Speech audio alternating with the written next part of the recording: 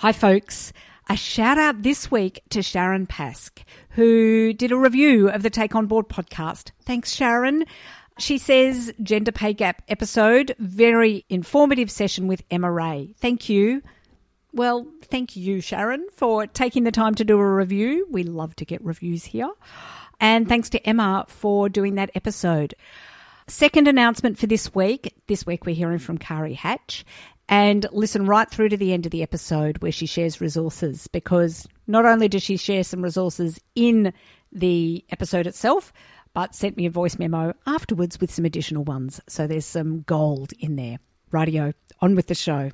Hello, fabulous people of the Take On Board community. Look, I know. I said last week this was the final podcast for Take On Board 2022, and now here I am again in your ears. So, I don't know about you, but I listen to a lot of podcasts during the summer period. There's road trips that have loads of listening time, there's walks that have loads of listening time, or maybe it's just downtime on the couch with the earpods in. And during the year, I have a ridiculous list of podcasts to listen to. It's like that pile of books that sits on the bedside table that, kind of just haunts you when you don't get to them. Then, over summer, you might get to that bedside table and that pile of books. Or, like me, and because you're listening to this, I'm thinking you are, you get to work on your listening. So quite often over summer, I run out of podcasts to listen to. And I don't like that. So, this year, dear Take On Board community, I don't want to leave you short of listening. So I'm rerunning some of the most popular episodes from the last 12 months.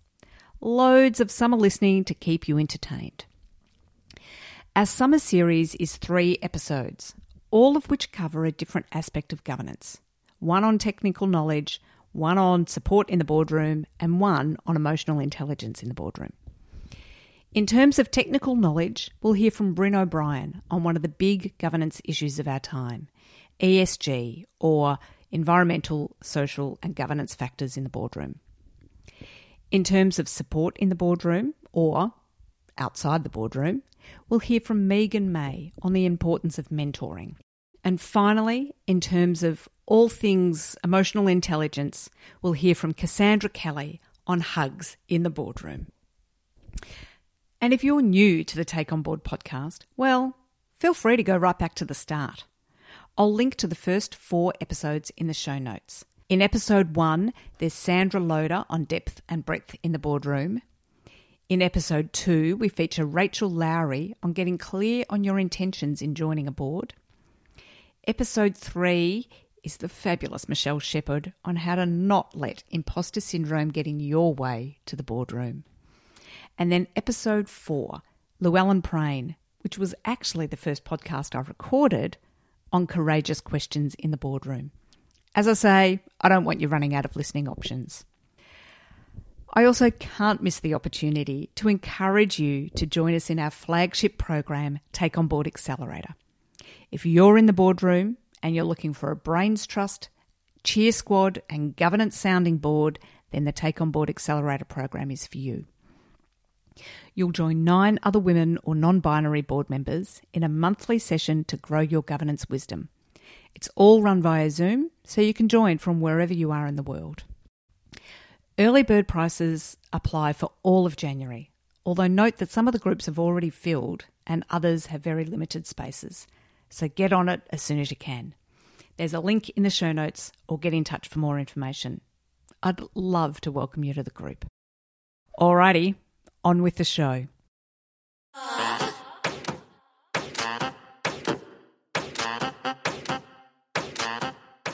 Hello and welcome to the Take On Board podcast, where we talk all things boards and governance. I'm your host, Helja Svensson. Being on a board can be interesting, valuable and exciting, yet it can also be really lonely, challenging and hard. So here at Take On Board, we'll bring you weekly tips, tricks and advice to help you build your governance wisdom. We'll shine a light on how to navigate your way onto your first board or to build your board portfolio. We'll also help you to work through those challenges that keep you awake at night. Each week, I'll talk to women who have been there, done that, and together we'll discover what we need to take on board to be your best in the boardroom.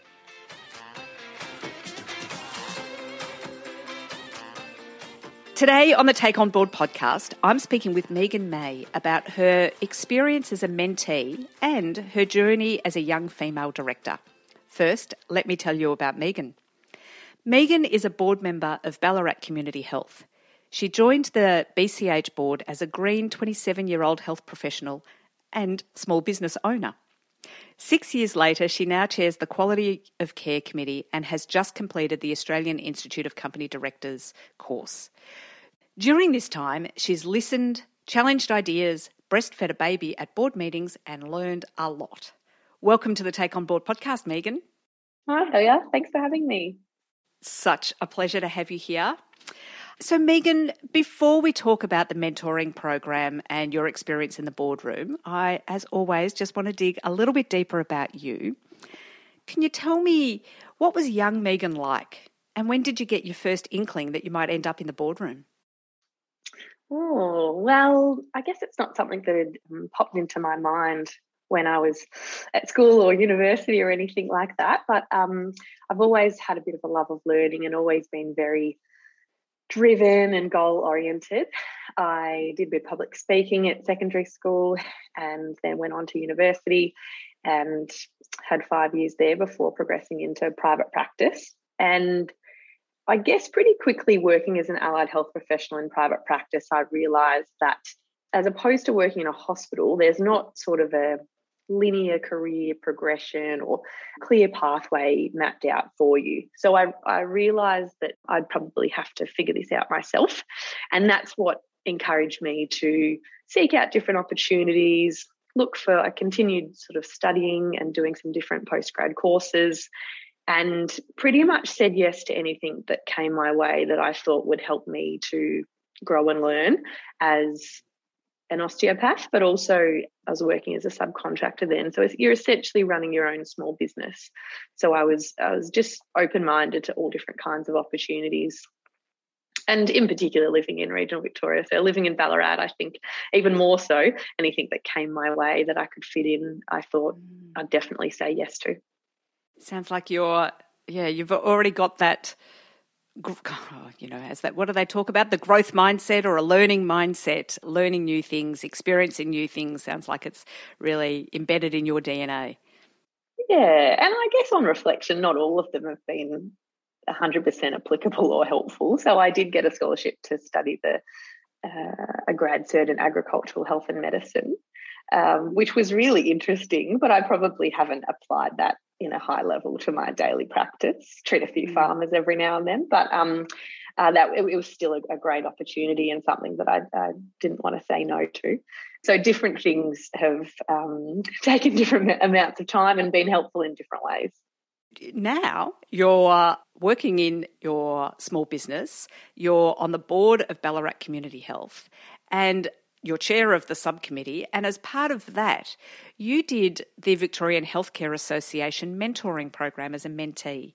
So can you just tell us a bit about what that is and how it came about for you to be involved in it? Yeah, definitely. So an email came through my inbox advertising the mentoring program, and in 2019 I'd done a different program, the Joan Kerner Young and Emerging Women Leaders program, and had access to some really inspiring women and a mentor through that.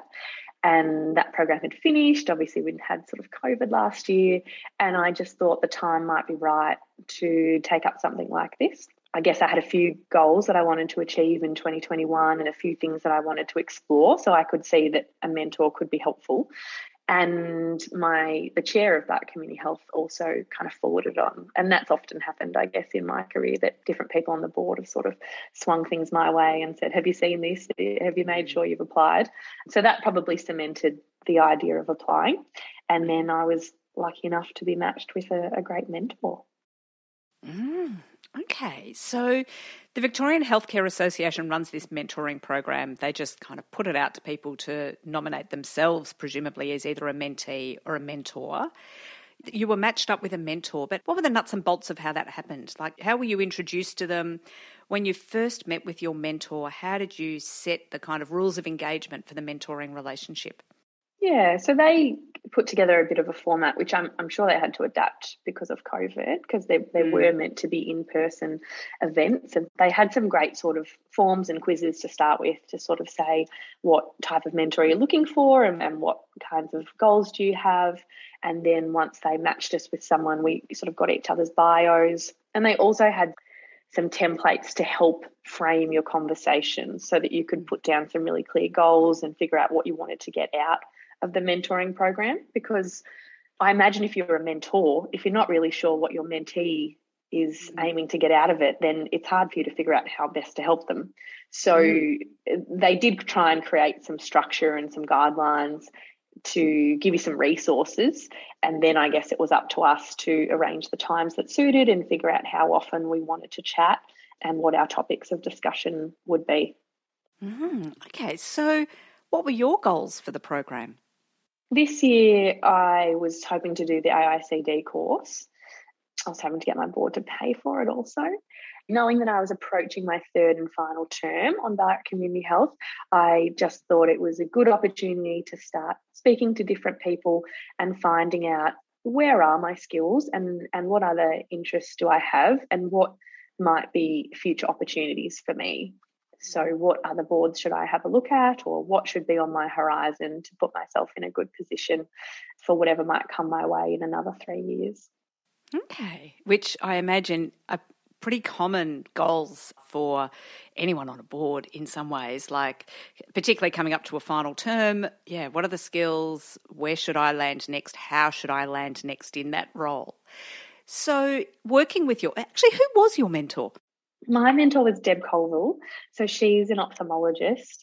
Oh, the wonderful Deb Colville. Shout out to Deb. Deb is amazing. She's been in a couple of my programs. She's fabulous. I didn't realise that. Great. Anyway, sorry, go on. Lovely person. Also a great sense of humour. We had a really great time. Oh, she is such a wise woman. Okay, so tell me, how did you work with Deb on your goals? How did you explore your skills? How did you explore what your interests might be and kind of explore what might be next? How did that work? I mean, I think just fundamentally getting to know someone externally who has no sort of background knowledge of you and having to maybe summarise your experiences or your challenges, pose some questions, show some vulnerability. They're always going to have different insights from the people that sit around the board table or from your family and friends. So already she was sort of reflecting things back at me and challenging things that I'd said and asking, well, why did you say no to this opportunity? Or, you're telling me you'd like to do this in the future, but when this came your way, you said no to it. Why was that? And it was really interesting because I guess it just made me reflect on, even though I thought I was saying yes to everything, there were still some barriers I was maybe putting in my own way due to a lack of confidence or just the stage I was in my life. There was a point where our chair came to me and said, would you want to consider putting your name down as deputy chair? And I had maybe a 3-week-old newborn and I almost burst into tears and said, no way. And it was really interesting because to me that was perfectly logical decision-making. And Deb sort of said to me, all right, so what's actually involved in being the deputy? And when we chatted about it, I've been quite often, there's not too much involved unless the chair's away. And she said, I think you should have just said yes. And then if it was too much, you could have said no at some point along the way. And I thought, that's interesting, isn't it? That maybe I'd sort of leaned out prematurely in anticipation of the challenges that might come and what I thought that burden might be on my family or how much responsibility or stress it might be. But I'd sort of base that decision making on some assumptions as opposed to any actual evidence. So even just having a fresh perspective, really challenging and questioning what you were doing compared to what you were saying was really, really helpful. Oh, how fantastic. Having that mirror held up sometimes is incredibly helpful and a little bit confronting sometimes. Did you end up being deputy chair or had the ship sailed by the time you had that conversation?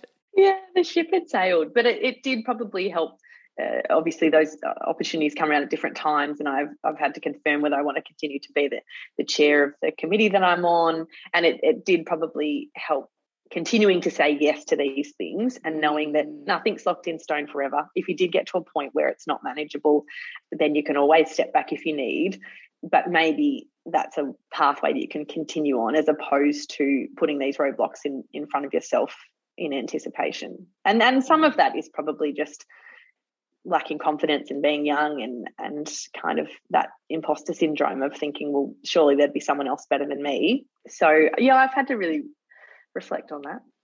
Oh, there's so many little alleyways I can go down there, but imposter syndrome, I think, strikes everybody no matter how old they are to some extent. I think it's a little voice in our ear quite often, but it's interesting in there as well, because I think whether it's as deputy chair of the board or whether it's chair of the committee, the other thing is that these roles need to morph around women who have got young children, or women who are pregnant, or women who need to breastfeed in the boardroom. If you'd mentioned breastfeeding in the boardroom 20 years ago, it would probably be an anathema. But now it's thankfully not seen as something too unusual, because if you're going to have women involved in governance of organisations, then these are the sorts of things that are going to happen. Yeah, and obviously Zoom has actually made life a little bit easier in that sense, if you are trying to juggle things at home. But yeah, I sort of found, I guess, my board were really supportive of anything that I wanted to do. But when you do have a room of people that are a different stage in life to you, they don't necessarily know how to be helpful. And that probably happens for a variety of people in different scenarios. This is just probably one small example. But for example, our chair had decided to take times off the agenda because he felt that sometimes we might have just been popping arbitrary times next to agenda items, and it was maybe limiting the quality of discussion and meaning that we might not spend the amount of time on strategic items that we should, or too much on smaller items. So wanting things to sort of flow a bit more naturally, and for us to all maybe be a bit more disciplined in what we spent time discussing.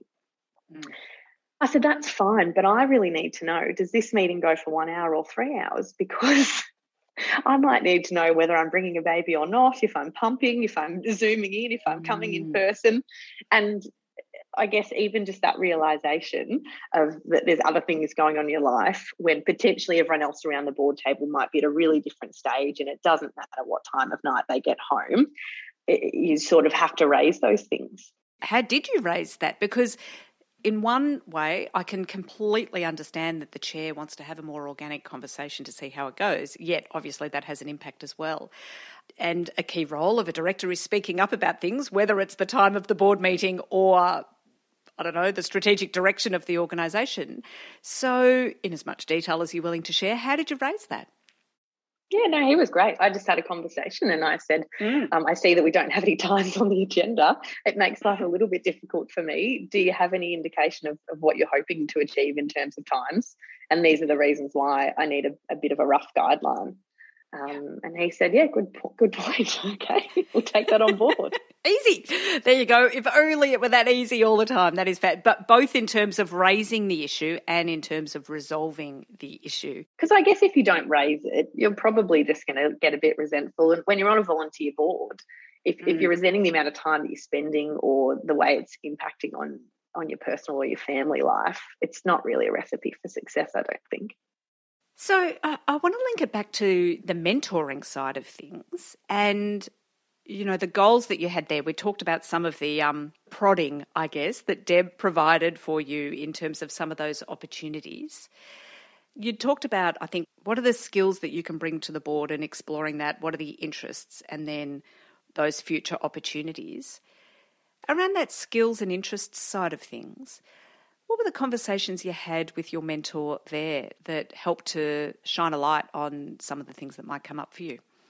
Yeah, I guess Deb was trying to get out of me what bits do I find really interesting in the board. And if you've got a bit of passion or special interest, then it's always going to make reading those board packs far less cumbersome. And so even in having some of those conversations and realising which parts of the board meeting make your eyes light up, or which topics you're really interested in discussing or sharing, having to retell that to someone else externally, even that gets you thinking about which bits you really enjoy, and then you can sort of step back and think about how would you apply that to different boards, and what skills have you got. And I think also I wasn't sure with different levels of boards what the time commitment would be, or I guess what the skills required would be. So we sort of spoke about different types of boards and just exploring those opportunities, and then the practicalities of what you need on your resume and how they get advertised and what to keep your eyes out for, and the time frame, because some of them, you know, particularly some of those health boards have a really long time frame for applying versus so you might need to be thinking about this quite a while in advance. So just getting a bit of an insight from her, and I haven't necessarily come to any conclusions, but it's been a good process to just explore those options. See, I was going to ask, so what is next for you? But maybe it's all still running around. So your current term on Ballarat Community Health, you're on your third and final term. When does that term finish? So I'm just approaching that third and final term. So assuming I guess re-elected in November at our AGM, then I'll have 3 years left. Right. Okay. So which is a perfect period of time to then be thinking about. But it was just a great opportunity, I guess, when you've got someone pretty experienced as a mentor to ask some of those questions and start to think about what opportunities might be in the future. And what about the nuts and bolts of your mentoring? You know, how often did you meet? When? Who set the agenda? What were the nuts and bolts? Yeah, so we would aim to Zoom once a month, and we would always have a few kind of backups. That was something that Deb recommended, which I found really helpful. We would plan our meeting date and time, and then we would always plan a backup meeting date and time in case anything popped up. And generally I would sort of set the agenda and say, this is what I've got coming up. So I'm doing the pre-reading for the AICD course, or I'm trying to figure out how to do this with the committee. And then she was often pretty good at summarising our conversation and sending me an email straight afterwards. So often we would be chatting and she would say, oh, this resource could be helpful, or you should listen to this podcast, or maybe you should do some networking with these people.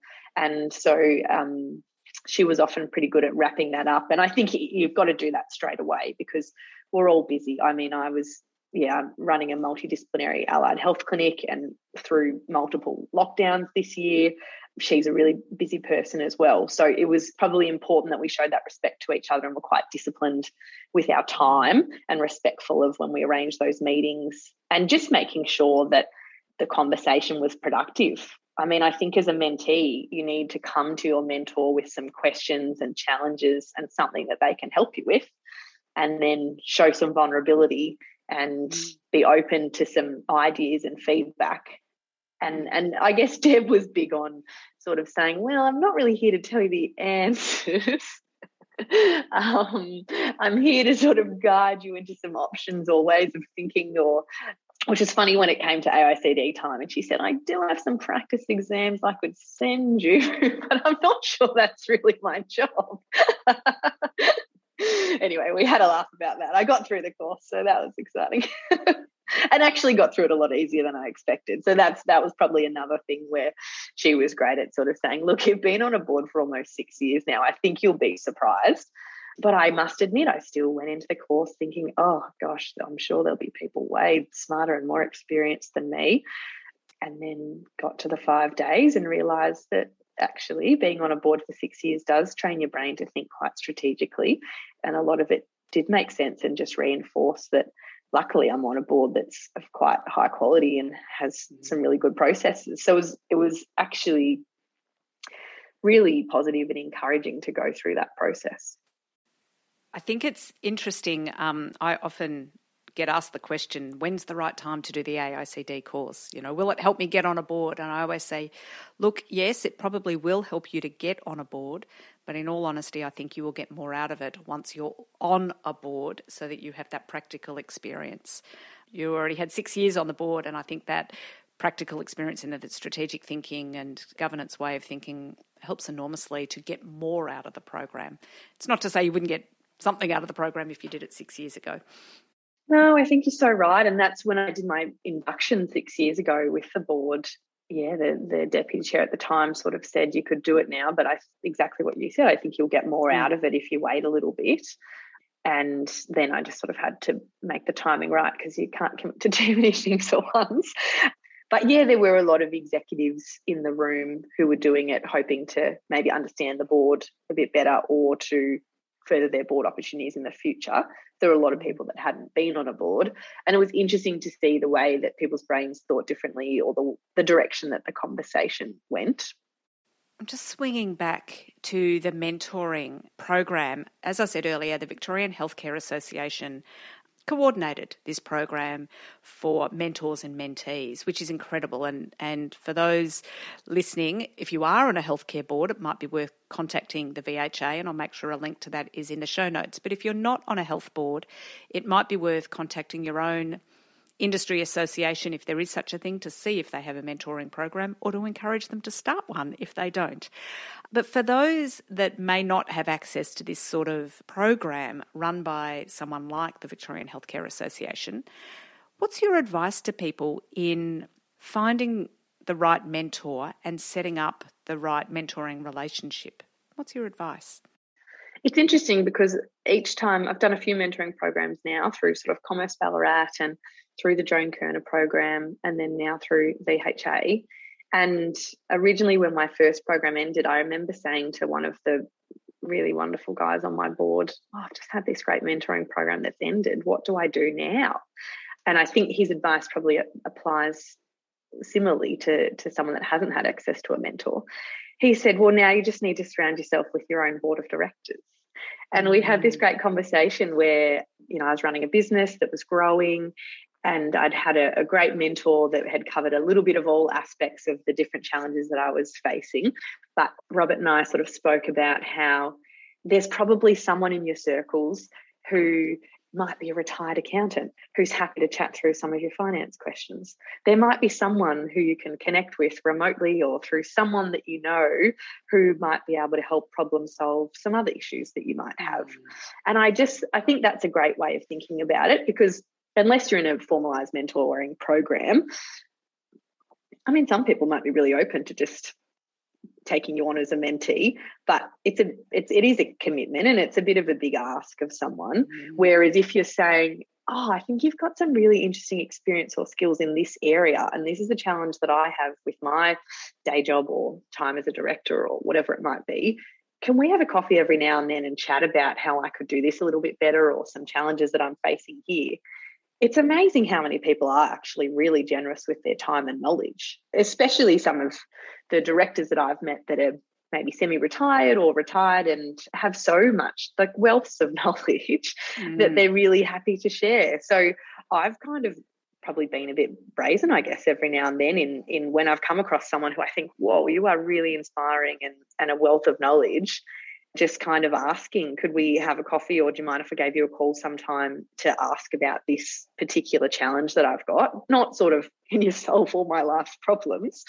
And people have been really wonderful. Oh my God, that is fantastic. I love a brazen ask, partly because I think you're right. Often people will say yes. And if they don't want to say yes, people will also say no.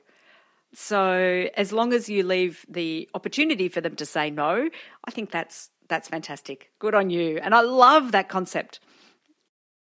Yeah, sometimes then it leads to another door because they might say, actually, that's not really my field of finance, but I know someone else who would be really great for you to chat to. And then you've kind of met somebody else. You've, I guess, essentially done some networking, but it means you've got your own little sort of board of directors that you can go to for different topics or challenges that might pop up. Absolutely. Oh, great advice in there.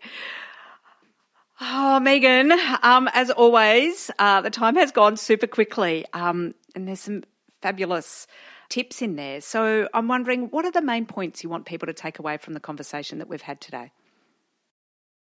Look, I think mentoring is a really great opportunity. So if there's something coming into your inbox and you're wondering, should I have a go or not, then I'm taking my own advice and saying there's no harm having you go and putting yourself forward, because you never know who you might meet and the opportunities that might come out of it. If you don't have access to a structured mentoring program, then there's probably no reason why you can't essentially create your own, or think of where you have some gaps or where you need some extra knowledge. But if you're going to do something like that, you have to have the ability to reflect on maybe your weaknesses or your areas of growth and show a bit of vulnerability. Because if you're going to go to someone asking for some advice and help, they need to have a way to help you. You have to give them an in. And I have only been on the mentee side of the fence so far, but in an official capacity. But I imagine it's not very enjoyable if someone's not showing any vulnerability or has no ability to reflect on some of the things that they could have done differently. So, yeah, I think you have to be really open-minded when you go into any of these programs. Absolutely. And I think that's to some extent from both sides. I always like to think of it as almost a mentoring partnership, because I think the mentor also learns an enormous amount from the partnership as well. So can you recommend a resource for the Take On Board community? Well, it's interesting because I was talking to a friend about that decision with the chairing, and we were reflecting on the Sheryl Sandberg book, Lean In, which I always thought I did a lot of leaning in until I had a baby and maybe didn't reflect on how it doesn't just stop there. You can keep leaning in beyond that in different ways and depending on what else is going on in your life. But that concept of not leaning out prematurely because of your own mental roadblocks or hurdles is probably really good advice. And then the other book, I guess, that has helped me along the way of growing a business and having more staff and working as a director is a book called Radical Candor by Kim Scott. I think probably for me that helped summarise. Essentially, it's a lot about how to give feedback and how to be respectful and kind in your feedback, and that you're doing a disservice if you don't actually give any honest feedback. And I think often for women that can be an issue when you send an email that's full of so many qualifiers and pleases and thank yous and exclamation marks that no one actually knows what you're saying and what you want, and then you wonder why nothing happened. But it also helped to guide me in, I think, a key to being a good board director is how to ask good questions. And probably a few years ago, there would have been times where my sort of immaturity and lack of experience would lead to my questioning being just not as helpful as it could have been. I think that concept of maybe they talk about caring personally, so you've got to build those relationships first and come from a place of empathy. And I think that sort of leads you to asking more careful and respectful questions rather than maybe sometimes going down a rabbit hole of a questioning line that might either have you really in the weeds as a board member when you should be staying strategic, or prompting defensive answers from executive when that's not necessarily the angle you were trying to get at. So that's a really kind of key skill that I'm always trying to develop, but I think that book kind of helped frame that in a way that made sense for my brain. Yeah, likewise. I read it earlier this year, I think, and think it's got some great frameworks in there. It's a fabulous one. Fantastic. Oh, well, thank you so much for joining us here today. And indeed, thank you, because I imagine you've got an enormous amount on. I really appreciate it. And I know that others will get an enormous amount out of our conversation today. So thank you for sharing with the Take On Board community today. No worries. Thanks for having me. Hi there, it's Helia. That's a wrap for the Take On Board podcast today. I do this podcast because I love bringing good women together. So it's great to be able to share these conversations that I'm having with these amazing group of women with you. Now, can I ask a favour? Could you share this podcast with someone you know? Perhaps you can share it with some of your board colleagues or someone else that you know that's interested in exploring all things boards and governance. With your help, we can grow the Take On Board community. Last but not least, if you want to continue the conversation, You can also join us over in the Take On Board Facebook group, where there's lots of great discussions, tips, tricks and resources being shared. I would love it if you can join in the conversation there. You can find it by searching Take On Board in Facebook. Thanks for listening, and tune in next week for another fabulous conversation.